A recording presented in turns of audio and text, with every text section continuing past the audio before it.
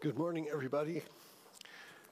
It's a pleasure to be here with you this morning and to open God's Word and to begin our Advent season. In our prayer time this morning at 10 o'clock, we prayed about Advent to ask God to instill in our hearts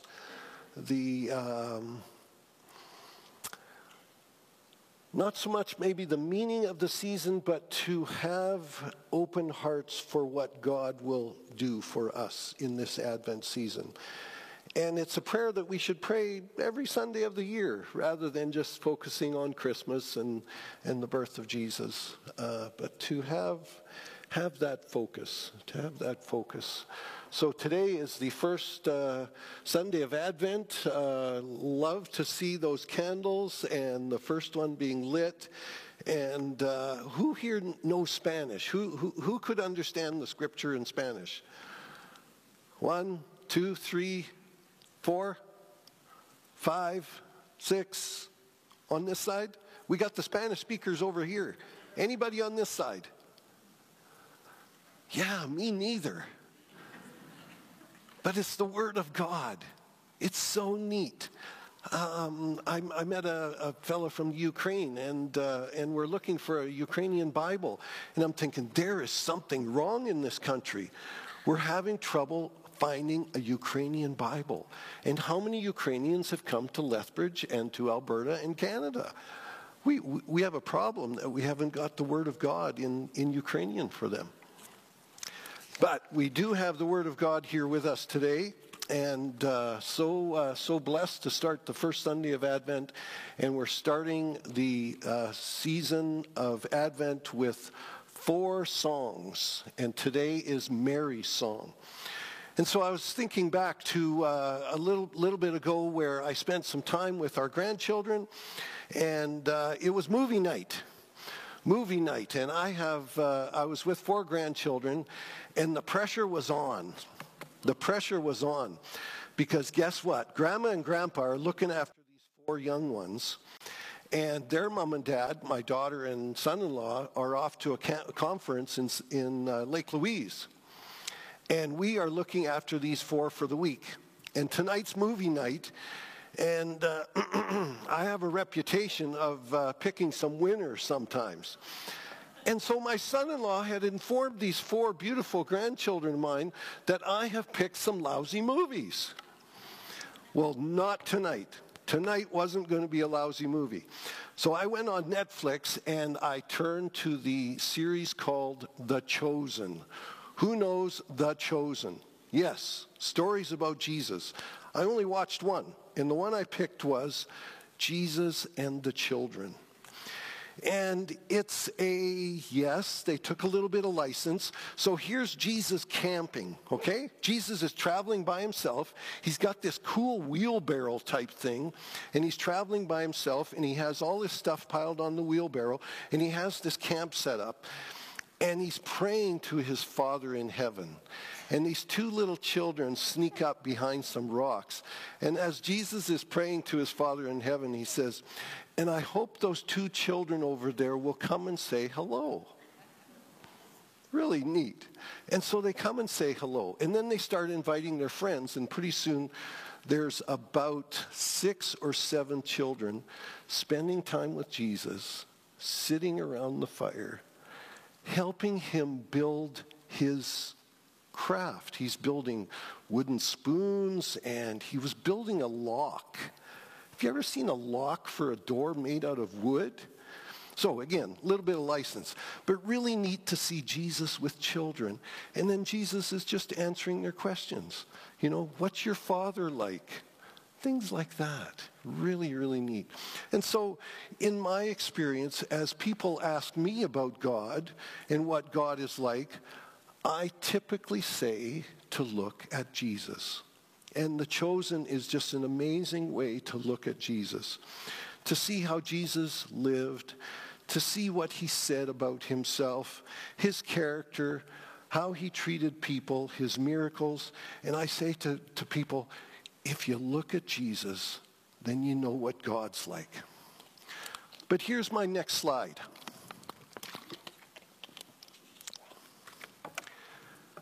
God. I'm guessing there's 150 to 200 people here, and just looking at the word God, and every one of you are thinking about God. And what are you thinking? What are you thinking? God, your Father? We are his children? Yes, we want to know what God is like.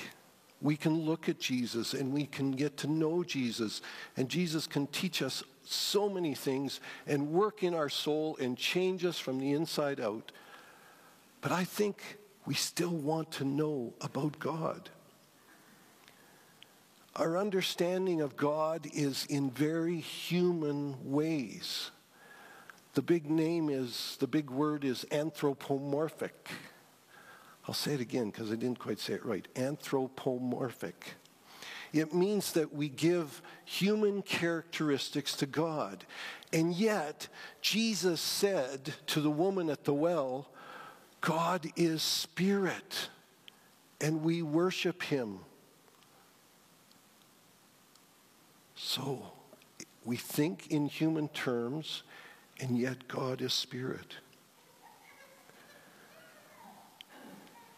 Think of this part about God. We assign attributes to him. Joe led us in worship this morning, and there were a lot of attributes given to God in our singing. And those attributes are what we are putting on God.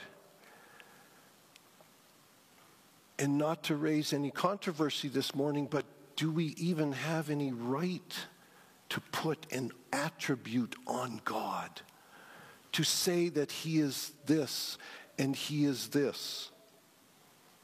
Just some thoughts about God before we start this morning. Thoughts about God. So Mary's song found in Luke chapter 1 is employed in a variety of churches. The Roman Catholic Church, the Lutheran churches, many Anglican churches, mainline churches. Mary's song is called a hymn. Mary's song is called a canticle. Mary's song is called an evening prayer. And Mary's song this morning gives us an insight into the characteristics of God. And my prayer is that it will inspire us this Advent season to see God afresh, see God new. But let's start with Mary.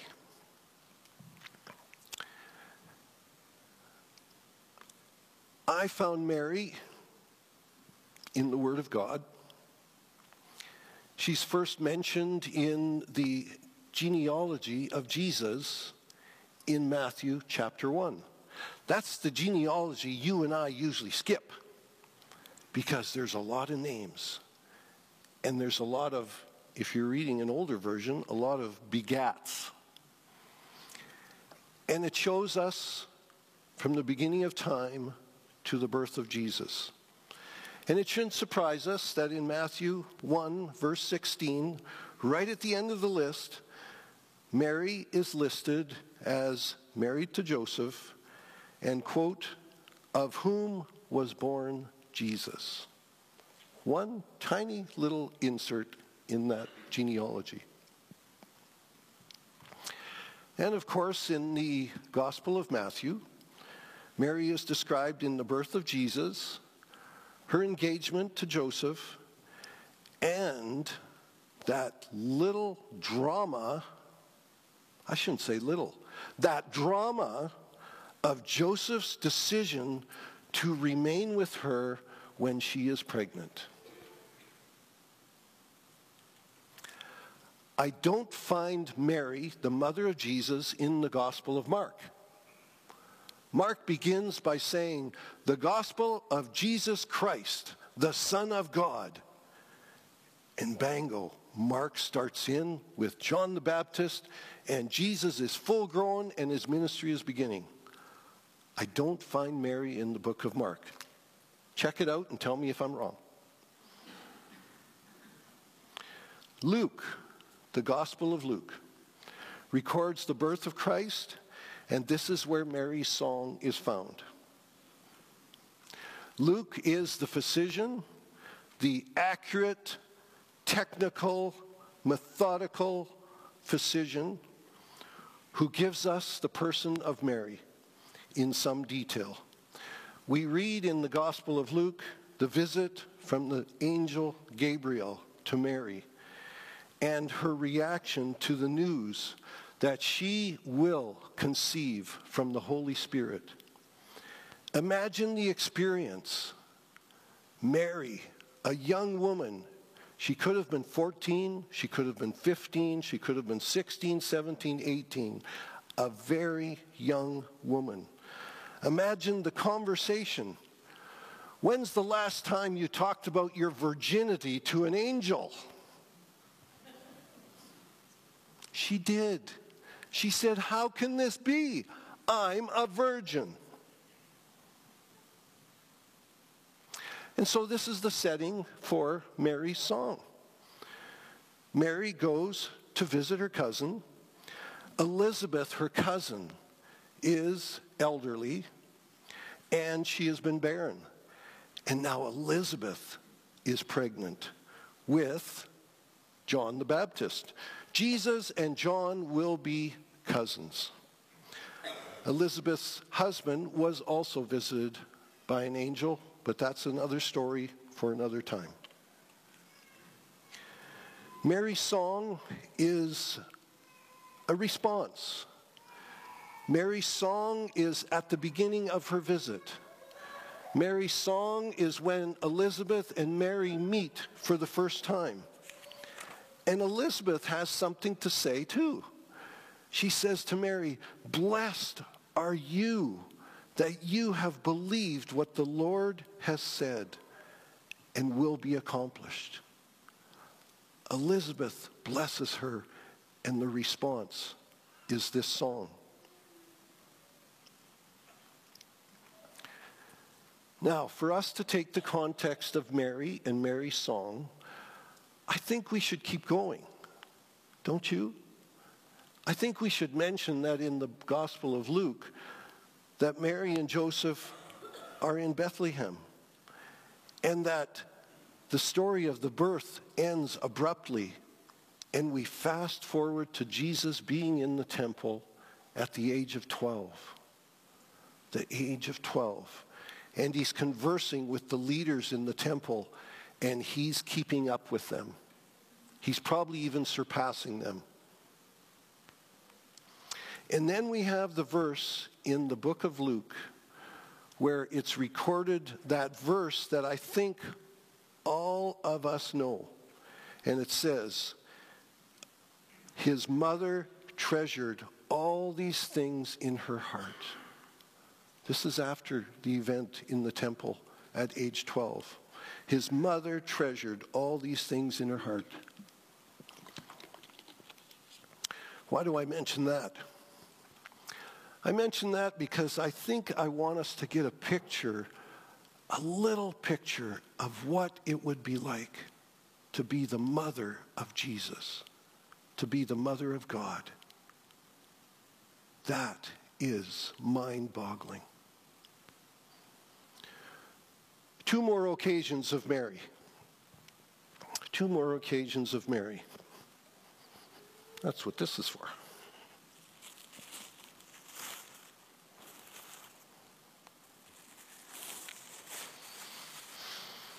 I'm going to warn the cameraman that I'm going to walk around.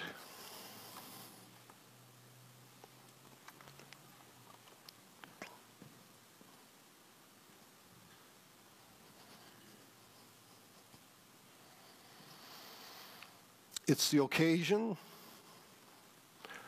of Jesus on the cross and saying to the writer of the gospel, he's not named, but Jesus says, your mother. And Jesus says to his mother, your son. An adoption takes place at the cross.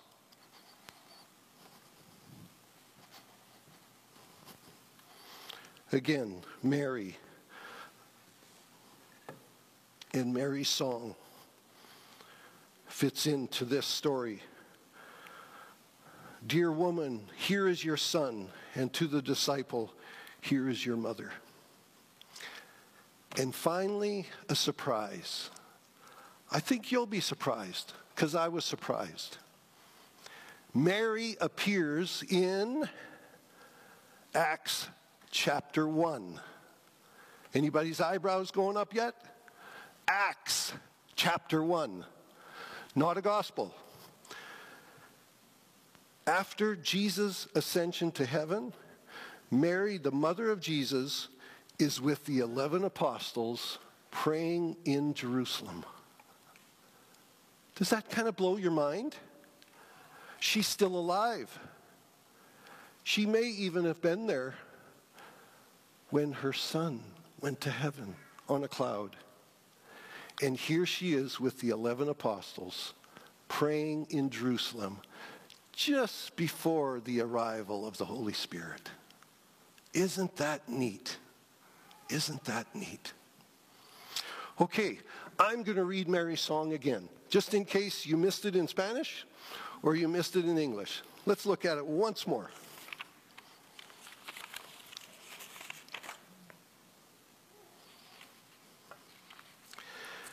And Mary said, my soul magnifies the Lord, and my spirit rejoices in God, my Savior. For he has looked on the humble estate of his servant. For behold, from now on all generations will call me blessed. For he who is mighty has done great things for me. And holy is his name, and his mercy is for those who fear him from generation to generation. He has shown strength with his arm. He has scattered the proud in the thoughts of their hearts. He has brought down the mighty from their thrones and exalted those of humble estate. He has filled the hungry with good things, and the rich he has sent away empty.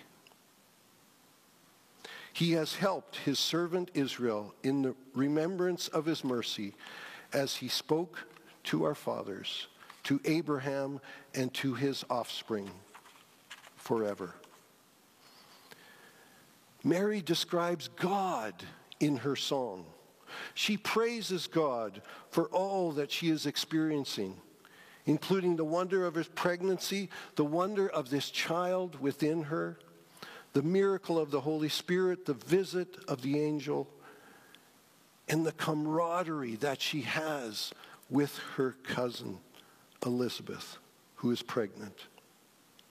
Let's look at the list of how Mary describes God.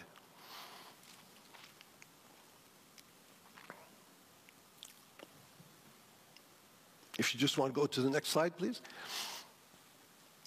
Great. So remember when I was talking about God, and all I had up there was God. Look at what Mary says about God this morning. Mary describes God as her Savior. I don't know about you, but my mind starts to burst when I start to try and think of how this is working. That this baby within her is God. That this baby within her is Jesus. That this baby within her is her Savior. And God is her Savior. Because that's what she knows. God was the Savior of the people of Israel. He saved them out of the land of Egypt. He saved them in the desert. He brought them into the promised land. She describes God as her Savior. She describes God as God looking down on his people. And that's a good thing. She describes God as mighty. She describes God as holy. She describes God as merciful to all generations. She describes God as strong, as scattering the proud and bringing down the mighty. She describes God as exalting the humble and the lowly, filling us with good things, and helping his chosen people, and speaking to our forebears and to their offspring. That's us forever. That's a list that we could preach on for a number of weeks. But we're going to jump into some takeaways. What can we learn from this? Where do we go with all these amazing descriptions of God by Mary, the mother of Jesus? Well, the first that I want to talk about is to praise God for revealing himself to you and me. God has revealed himself at Advent season, his church and the world. Advent is a time to remember, to recall, and wonder at the revelation of God to humankind. This is it, folks. This is the revelation. This is the big reveal. Advent. We celebrate the arrival of Jesus, his birth, the story of Christ, Emmanuel, God with us. This Advent season, celebrate that God has revealed himself to you. That's a miracle. God reveals himself. And we haven't done anything for it. You haven't worked for it. You haven't taken part in the discovery of who God is. It's his initiative. He brought it to bear. And Mary talks about this God who reveals himself to us. The second takeaway is that God reveals himself through nature. This again is God's initiative from the beginning of time. Genesis 1:1. In the beginning, God created the heavens and the earth. Psalm 19:1 says, the heavens declare the glory of God. The skies proclaim the work of his hands. And the New Testament says the same. Paul says, we are bringing you good news, telling you to turn from these worthless things, idols, to the living God who made heaven and earth and the sea and everything in them. You know, when it comes to nature and God revealing himself, I've intentionally read books on evolution. I've intentionally read books on the universe, the beginning of the universe, the expanse of the universe, expanding or contracting, the theory of relativity. How is it that those stars come and shed their light and it takes years and years and years and years before we see them? And there are theories, and some of the theories border on imagination. And so many times when I read these books, there's the phrase, we don't know, we don't know, we don't understand, we can't explain it. And that, for me, is the wonder of creation. That is the revelation of God through nature. And by the way, it's a little pet peeve of mine. We worship the Creator. We don't worship the creation. We worship the Creator. He has revealed himself through creation. God has revealed himself through the Word and through Jesus. John the Baptist said, for the law was given through Moses. Grace and truth came through Jesus Christ. No one has ever seen God, but God, the only Son, who is at the Father's side, has made him known. God reveals himself through the Word of God, in the many languages that it's written. And the Bible is still the bestseller, and the Word of God is precious And God is revealed through his word and through Jesus. And then for Mary's song, I took this fourth point. Have humility in the understanding of God. Mary described God as bringing down the mighty from their thrones and scattering the proud in the thoughts of their hearts. My knowledge of God is limited. We're finite. I am finite. I am fragile. And when I compare my fragile state, my lowly state, to this infinite God, to this transcendent God. Transcendent means existing apart from and not subject to the natural universe. He's transcendent. He's above. He's supernatural. And God is also immanent. He is sustaining. He is here. He is present. He is omnipresent. He is everywhere. And he is all-knowing. To know God is a miracle of faith and grace. And we need to have a little humility as we stand before God. And how did you get to know God? How did you get to know God the Father? We've read the testimonies of the 5 who were just accepted into membership, who have joined in our covenant. God spoke and they heard. The 5 who were here. And they listened and they received God the Father, his love through Jesus and the influence of the Holy Spirit. God is revealing himself all the time. I had a seminary professor once walk in and we were all sleepy and it was 8 o'clock in the morning and he walks in and he says, "Do you realize that God did not sleep last night? He stayed awake all night. God does not sleep." And he gave us a verse from Psalms that said the same. Remember, this humility thing, just remember who you are in comparison to God. It's good to know our place before God. And there's times I feel very lowly and humble.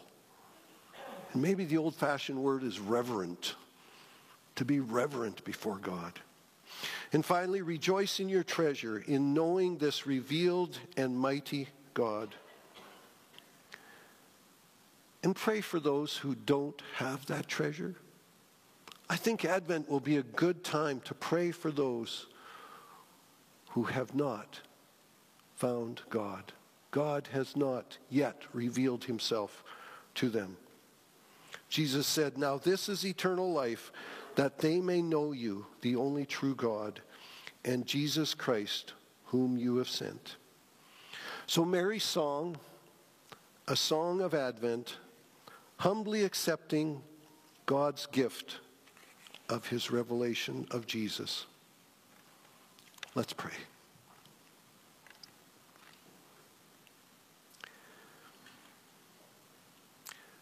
Father, thank you for your servant, Mary, a woman who lived her life in such a humble way and who accepted the gift of the Holy Spirit to bring Jesus into this world. Father, as we enter this Advent season, may we reflect on who you are, God, and that you have revealed yourself to us at this time, and that this is a miracle of Advent, that you chose to come, to be our Savior, and to be our guide, to send Jesus to show us what you are like, God, and to love us and to be the Savior of the entire world. Lord, may we pray for those who don't know you. May many come to know you during this Advent season, the time of God with us. Amen.